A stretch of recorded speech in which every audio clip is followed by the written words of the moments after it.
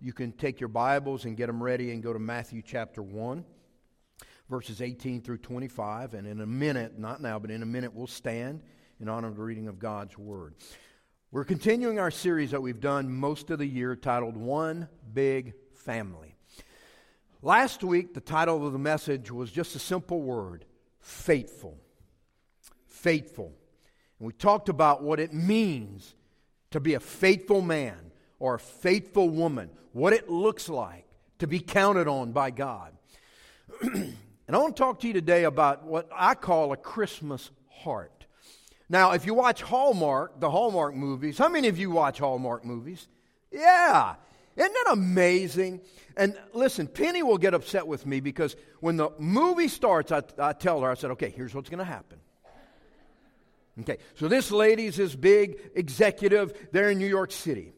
And she's dating and is engaged to this guy who's a workaholic and he doesn't have the Christmas spirit and all of that in him. And then she leaves to go to a mountain place. Maybe it's a wedding for a friend, or, she's the maid of honor, or maybe something like some weird way. She ends up in this remote place where there's, 800 feet of snow and all of that. And there's a guy there, and he's really nice and all of that. And how the story ends up, she finds true love with him and dumps the workaholic, non-spirited Christmas guy, and it ends well with them kissing at the end, right? Is that Hallmark or what? And I tell Penny, when it starts, I'm going to spoil it for you. But here's the thing, I sit there and watch it, and I start crying, and I like it, even though I know it's cheesy. You know why? And they are making money hand over fist. You know why? That's what Americans want. They want that spirit in them. They want a happy story. They want to be happy and to have this beautiful thing. It's funny because when I was in Missouri a few weeks ago, Coach Vester and it started snowing. It was blowing 20 to 40 mile an hour gusts and sustained for 40 miles an hour at times. And Coach Vester went to the window. No, we actually went to the porch and we went into the snow started. And we were looking, had a cup of coffee, and we were looking at that freezing and going, I don't think that snow is designed to go like this. And I came up with a term. I texted my family. I said, man, it's snowing, but this ain't Hallmark snow. This is satanic snow. I mean, this was like brutal. I'm going to freeze you to death and you're going to die snow. And, the beautiful Hallmark snow. And it always starts snowing right at the end at the moment. And everybody's so happy. And got to have that Christmas spirit, right? Like it's this elusive spirit that's out there, and you've got to catch it. Well, I'm grateful for the Hallmark stuff because it's wholesome, it's good stuff, and I encourage you to watch it. I watch it. I'm going to go probably watch one this afternoon and cry. But I want to talk about the Christmas heart. It's more than just a spirit that you catch. See, when Christ comes into you, He doesn't leave you, and He's in your heart. And there's a way you treat people. There's a way you live. There's a way you respond to God because of what He's done in your heart. And there's a man who had that heart. Stand with me in Matthew chapter 1. We're going to look at verses 18 through 25. Matthew chapter 1. Verses 18 through 25. And this is how the birth of Jesus, the Messiah, came about. His mother Mary was pledged to be married to Joseph. There's another word used for that, betrothed, okay? And I'm going to explain that to you in just a moment. But before they came together, he was found to be pregnant. She was found to be pregnant. Did I say he? It's a sign of the times, man, I'm telling you. Whew. Even preachers are confused about what the Word of God says. Okay. But before they came together, she was found to be pregnant through the Holy Spirit. Because Joseph, her husband, was faithful to the law and yet did not want to expose her to public disgrace. He had in mind to divorce her quietly or put her away quietly. But after he had considered this, it's a key word there, considered. After he had considered this, An angel of the Lord appeared to him in a dream and said, Joseph, son of David, do not be afraid to take Mary home as your wife, because what is conceived in her is from the Holy Spirit. She didn't commit adultery on you, Joseph. This is from God. This is from the Holy Spirit. She will give birth to a son, and you are to give him the name Jesus, because he will save his people from their sins. All this took place to fulfill what the Lord had said through the prophet. The virgin will conceive and give birth to a son, and they will call him Emmanuel, which means God with us. When Joseph woke up, he did what the angel of the Lord had commanded him and took Mary home as his wife. But he did not consummate their marriage until she gave birth to a son, and he gave him the name Jesus. Father, we thank you for your word, and we thank you for the amazing, godly example, the heartfelt example of Joseph, whom you chose to be the foster father of your son, Jesus. And I prayed in Christ's name. Amen. You may be seated. Now, let me give you a little bit of understanding of what's taking place here so you know the lay of the land here, and then we'll jump right into the application of the message. So, what happened here was that, and this was a typical Jewish way of getting married. This is the way things were done back in ancient times, particularly among Jewish people. So, what would happen would be when a spouse was chosen for a son, marriages were arranged.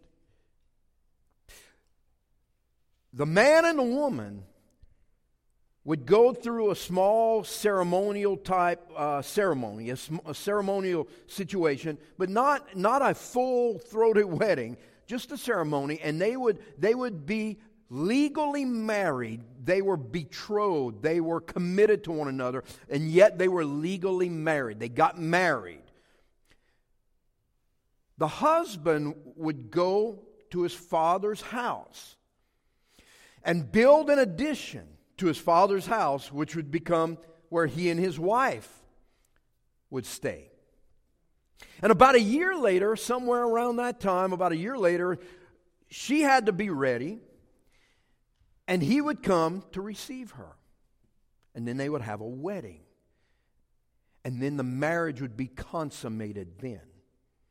So they were married for about a year's time, but they had not consummated it physically and spiritually. It was consummated legally, and it was done in that way.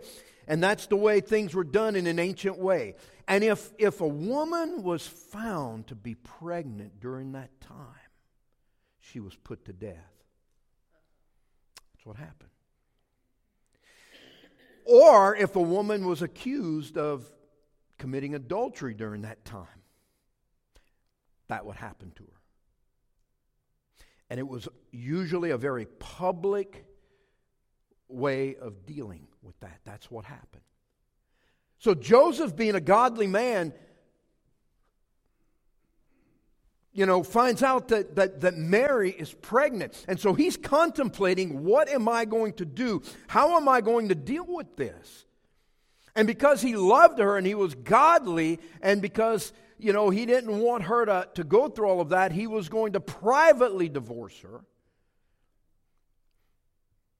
where it wasn't done in such a public setting.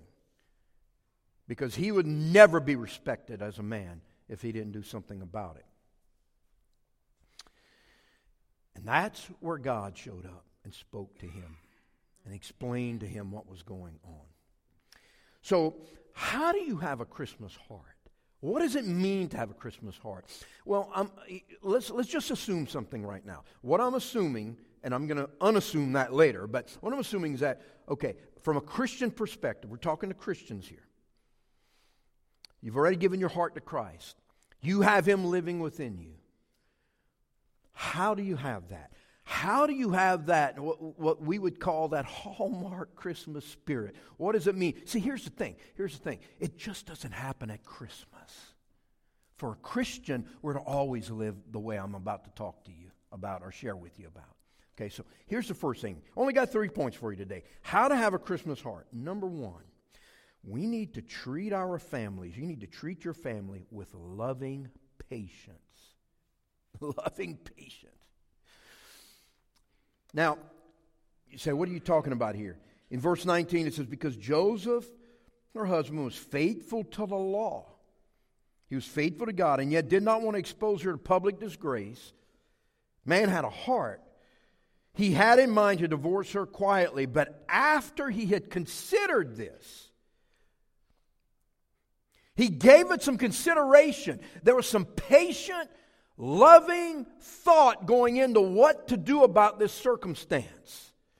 He didn't fly off the handle. And he dealt with that in a very godly, sobering, mature way. Okay? Look at what Ecclesiastes 7:8 says. Okay? The Bible says here, the end of a matter is better than its beginning. Now let's just stop there. The end of a matter is better than its beginning. Never judge something until you fully see it. Because you don't fully know the end result. Never judge something before it's time. So the end of a matter is always better than the beginning. It's not how you start, but it's what you do with what you have and how you finish. But look at what the rest of it says. The end of a matter is better than its beginning, and patience is better than pride. To be patient. Let me give you another scripture. Colossians 3:12. Therefore, as God's chosen people, holy and dearly loved, clothe yourself with compassion, kindness, humility, gentleness, and what's that word? Patience. In the Cajun French vernacular, we call it patience. And we say, pas de patience. You don't have any patience. I can remember my grandmother telling me that, Corey, you pas de patience. You don't have any patience. And I was like, you know, she was right, but I'd get upset with that, and I'd get upset pretty quick. Treat your family with loving patience. Joseph was faced with a life-changing situation. The beginning of his life, the beginning of his adult life, the beginning of being the man and starting a family, and all of a sudden he has this supposed indignity laid upon him. And he considered the matter. I'm sure he prayed about it. He looked at God's Word in the law, in the Old Testament, the Pentateuch. He knew what he needed to do. He thought about the cultural significance. And there's nothing against putting her away privately. So he considered those things. And this is his wife. Now, guys, I'm going to just be honest with you. This is a point that I have in my message here. And I'm trying to live this out. And yesterday I had a failure of patience when it comes to my family. Isn't it something when you try to do the right thing in a particular area, sometimes you struggle with that? Doesn't mean that you quit. It doesn't mean that you give up. And it doesn't mean that you don't look at that as the bar that's been set. It's hard to be patient with family members. Isn't it? Isn't it? It's hard. Look, as a father over the years, how many times do you have to tell them? Have you ever been there? You know, one of my pet peeves with my children growing up was, okay, it's your turn to take the trash out. This is your day to take the trash out. Here's what it means to take the trash out. And we went over that. We had some rules. I think one time we wrote them down. I went through it step by step. Okay, so the trash can that we have, you take the lid off, you take the collar off, you put it aside. You pull the trash bag out of it. You with me so far, I tell them? Like, yeah. You tie it in a knot. Then you take it. You don't go put it in the garage and wait for me to take it later. You don't go stack it somewhere. You take it. We're so blessed. We live next to the church. We have a big, giant garbage can outside. It's called a dumpster. And you take that old bag and you go and you put it in the dumpster. Then, and I don't care what way you do it, then you come back. See, you're not done yet taking out the trash because you didn't finish the job. You come back and you go in the pantry, you get an empty trash bag, a new one that smells good. You know, they make them where they smell good now. Put my hunting clothes one time in one that smelled good, you know, and I was like, I got to the hunting woods and wonder why I didn't see any deer. But anyway, so you take that bag and then you go to the trash can, you put it in the bag, put the collar back on, so, you know, and then put the top back on.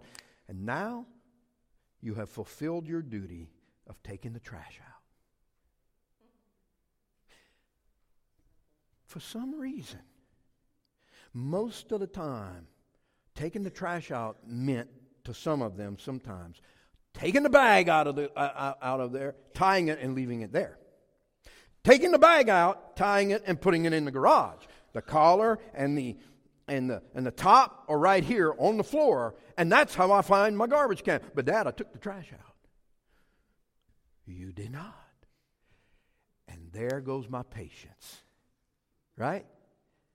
You've ever been impatient with family? Of course you are. We all are at times. But I'm telling you what, the longer we are on this earth and the more we grow and the better we become at serving Christ, the more patient we should be with our family. You want to have a Christmas heart, start treating your family with patience and dignity.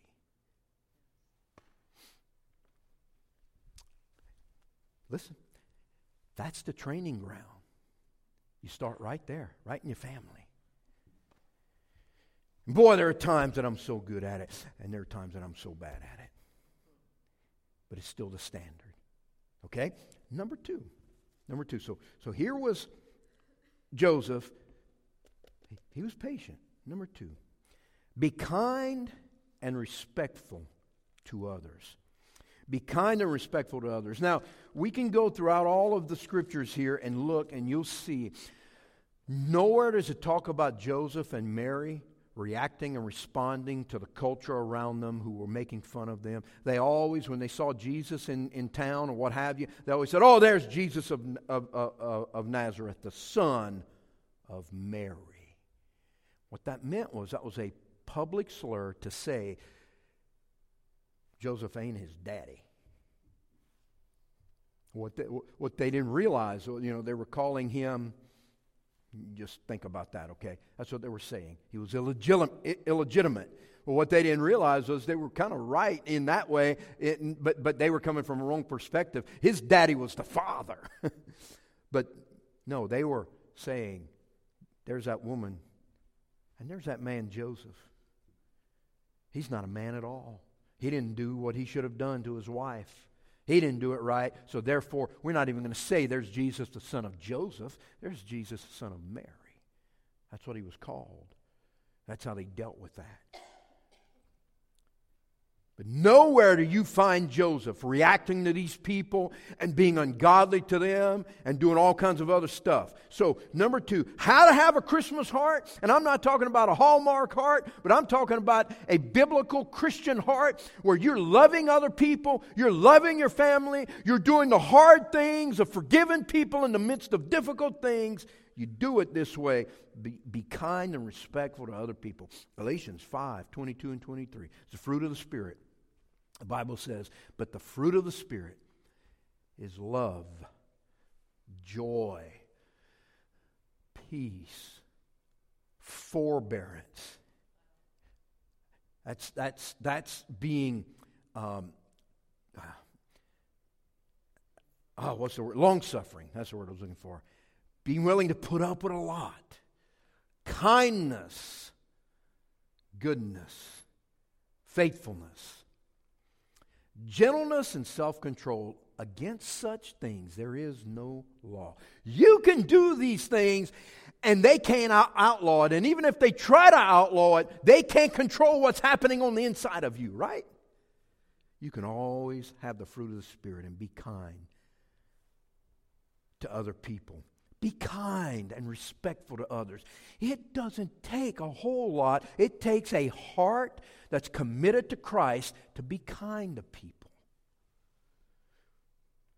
No matter who they are, where they come from, what they look like, what social or socioeconomic background they have, what color they are. Who cares about the color of somebody's skin? I care about the content of their heart.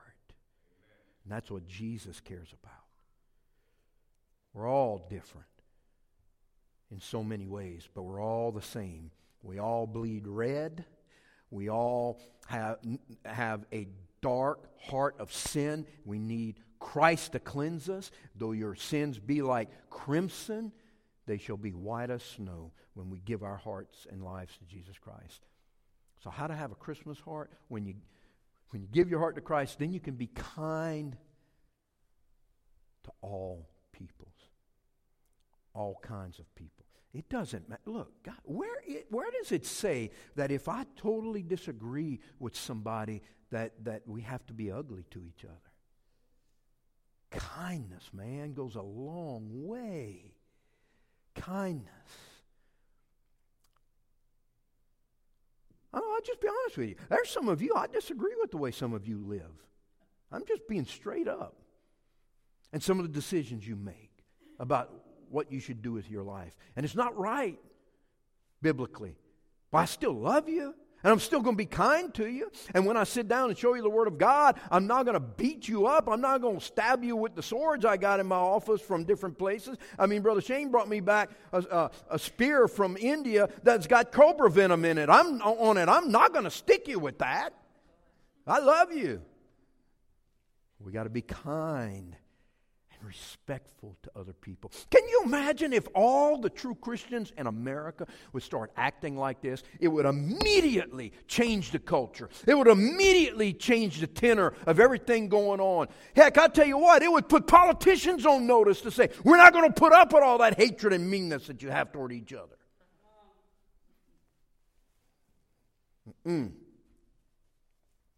Calling each other names like little girls and little boys and all of that. No, quit that stuff.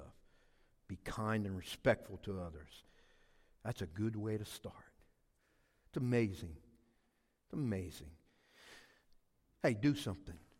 You go to a fast food restaurant and you call that young lady who's taking your order, ma'am, or that man taking your order, that young man, you call him sir. Thank you, sir. I'm a sir. Bet your bottom dollar you're a sir. I respect you. You're working. You're taking my order. You're fixing my food back there. Thank you. You see, you really do that? Yes, I do. And I have fun doing it. I've always said, you've heard me say it, always be kind to the people that are preparing your food and carrying your food. Just saying. Number 3, how to have a Christmas heart. Here it is. Passionately live out your faith with an obedient heart. Passionately live out your faith with an obedient heart. Look at what Matthew 1, 24 and 25 says. Look what the Bible says here. When Joseph woke up after this vision he had, and after the angel of the Lord appeared to him and told him the truth of what was going on, he did what the angel of the Lord had commanded him.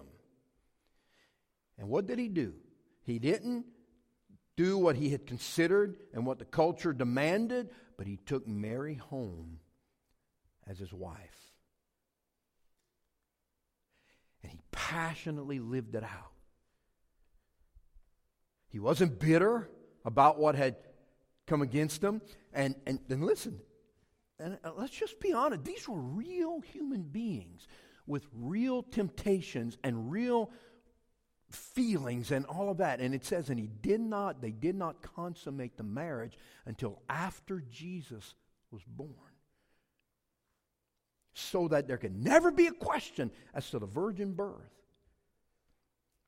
I mean, these are two young people in love, married. Now he had to wait a year, and she had to wait a year to be together, and now they got to wait another 9 months.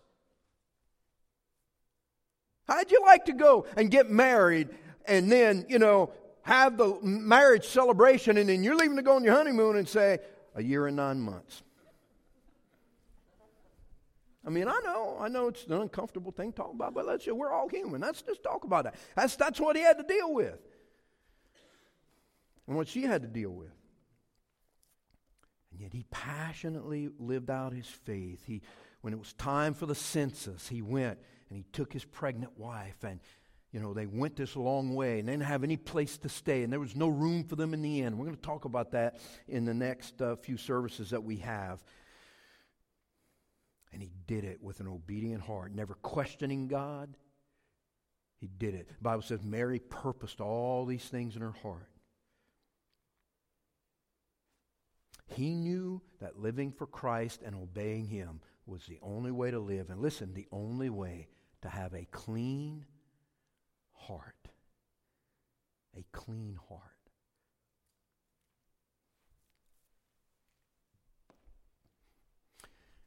I'm not dissing on Hallmark at all. I appreciate people for trying to make decent, wholesome movies, right? I mean, aren't you glad that somebody's trying to do something to make something, decent and wholesome? Yeah.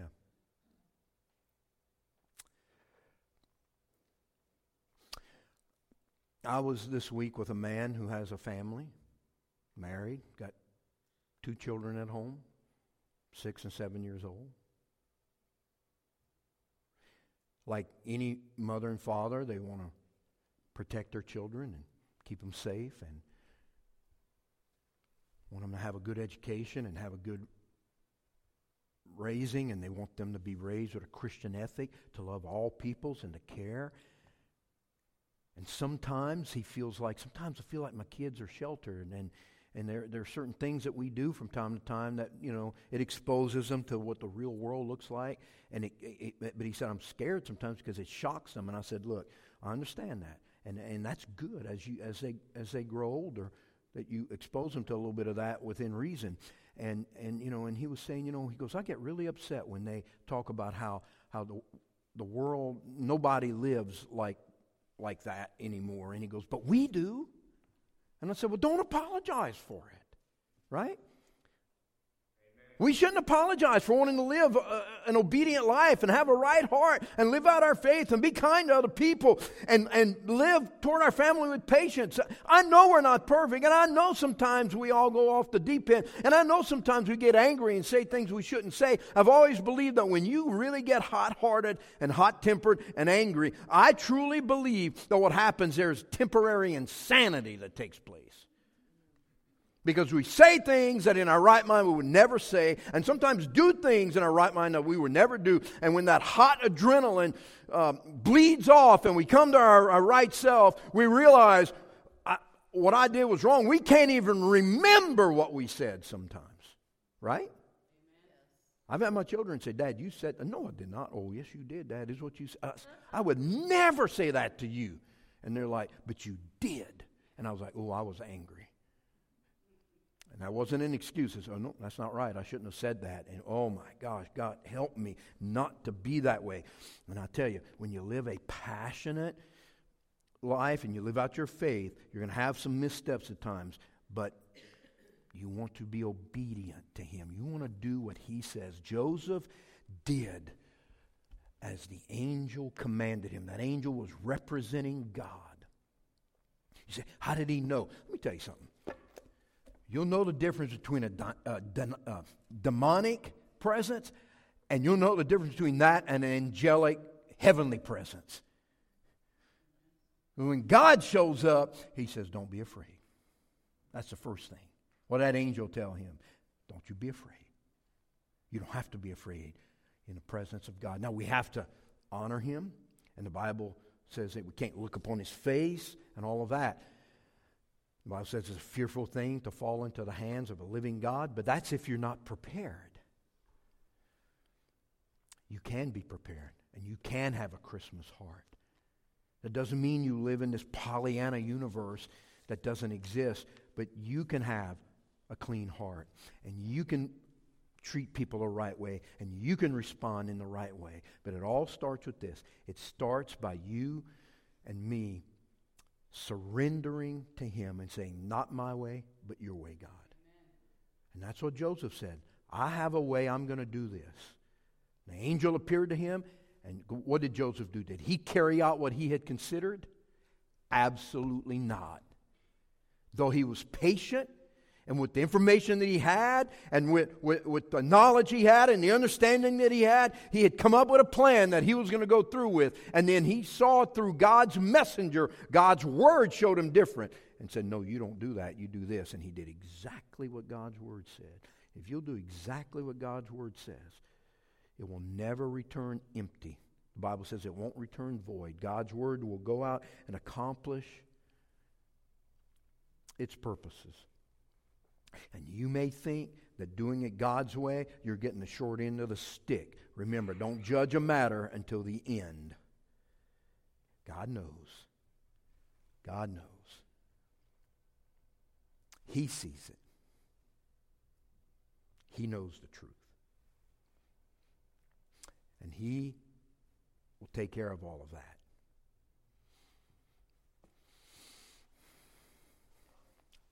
Nope. Hallmark, pretty cool stuff. I like it. But I don't want to have a Hallmark heart. I want to have a Christ-like heart. And yes, there are a lot of depictions on Hallmark of Christ-like character, no doubt. But I want it to last. And I don't want it to be just emotional, but I want it to be who I am.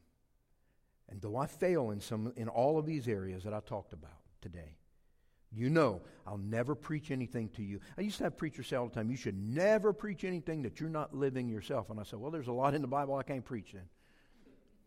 Because I'm struggling here and I'm struggling there. But no, you should never preach anything that you're not willing to live.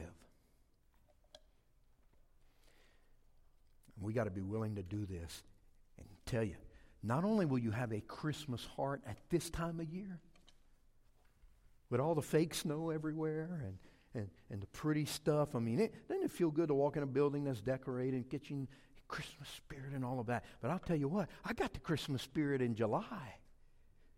Even though it's hot and nasty. And I want to have a Christmas heart in September. I want to have it in February after Christmas is over and everybody's going back to being mean to each other. That's what I want. And I can have that. By doing what God's Word says. Doing it. And we have a choice here for Christmas as a church, as a whole. When we come together on Christmas Eve, we can say it's just about us and our family. And we just want it to be about us. Or we can care about other people and continue that Christmas heart and help another family. The Christmas baskets we're talking about, food baskets. We're going to show up at people's houses, and I don't like doing this, but I'm going to like it on this night. Unannounced. Okay? And we have a list of a few families, but we need more. We need you to submit a family to us that could use a Christmas basket, somebody that really needs it. Maybe a family member of yours, or a neighbor, or a co-worker. And we're going to send a small group of people, 5 or 6 people, and we're going to show up at their door and knock, and we're going to tell them who we are and where we're from. And we're going to have this beautiful 2 bags with a ham and all kinds of goodies to have an awesome Christmas meal. And we're going to say, we love you in Jesus' name. Merry Christmas. We want to bless you tonight. Can we have a word of prayer with you? We're going to pray with them, and then, even if you don't know how to sing, we're singing a Christmas carol with them. I don't care how bad it sounds. Hey, if you can't, we'll have a little hymn book to go with you and all that, but if you can't get it right, just sing Grandma Got Run Over by a Reindeer. I mean, whatever. One of those will work, Christmas spirit there. And even if those folks never darken the door of our church, it's not about that. It's about saying we love you. We have a heart for our community. We have a heart for people. And yes, we're limited. We can't do it for the whole world. But if everybody does a little bit, we just want you to know we care about you. And that's one way to have a Christmas heart as a church. All of us together. Some of you are not going to be able to be here. Some of you are going to be with your family in other places, and we understand that. But those who are, that's what we're going to do. We're going to represent those of our family here at JBC that can't be here, and we're going to go do that. One big family. Let's have a heart, and let's have it all year long. I know people start like in October when they start playing Christmas music. And I get it. I understand because I'm like, can we eat the turkey first? I get that. But there are times, man, like in the middle of the year, I'm like, I want some Christmas music, man. Well, it's the same way in the middle of that year when people are down and struggling at the end of winter time and, it's just, things bad at work. Man, you be the difference. You show that Christmas heart. Because Christmas, Emmanuel, God with us, He's come to indwell us through His Holy Spirit. And it's not something that happens once a year, but it's every day of our lives. Every day. Every day. Can you imagine the change that will take place with the guys you work with? If you bring that attitude. Can you imagine what it would be like, ladies, at the doctor's office where you work at? Can you imagine, students, what it would be like at school in your class? Oh, people make fun of you, but you just be the real deal. You just be the real deal. God sees, and He will reward. And I'm telling you, there will be people that will come to you. I know as a teenager, when I first got saved and my life changed, I had one of my friends, cousin, very close to me, has the same last name as me. And he came, almost like Nicodemus came to find Jesus, in the night at my house by himself. And he goes, I want what you have. But unfortunately, he wasn't willing to give his life to Christ, and I told him. And he goes, yeah, but I wish I could have that. And I said, but you can. It's not something that's exclusive to me. You can have it. And he saw the change. See, they'll make fun of you, but somebody's listening. Somebody's going to come. Somebody's going to want what you've got. That's what a Christmas heart is. And then you give it. You give what God's given to you. If you've never received Christ, do you know what you're missing? You say, well, preacher, if I give my life to Christ, I got to quit all this stuff. No. Here's what happens. You get a new heart, and your new heart doesn't want all that old nasty stuff that poisons your heart. He gives you a new heart, new things come into your life, and you don't need all that old stuff.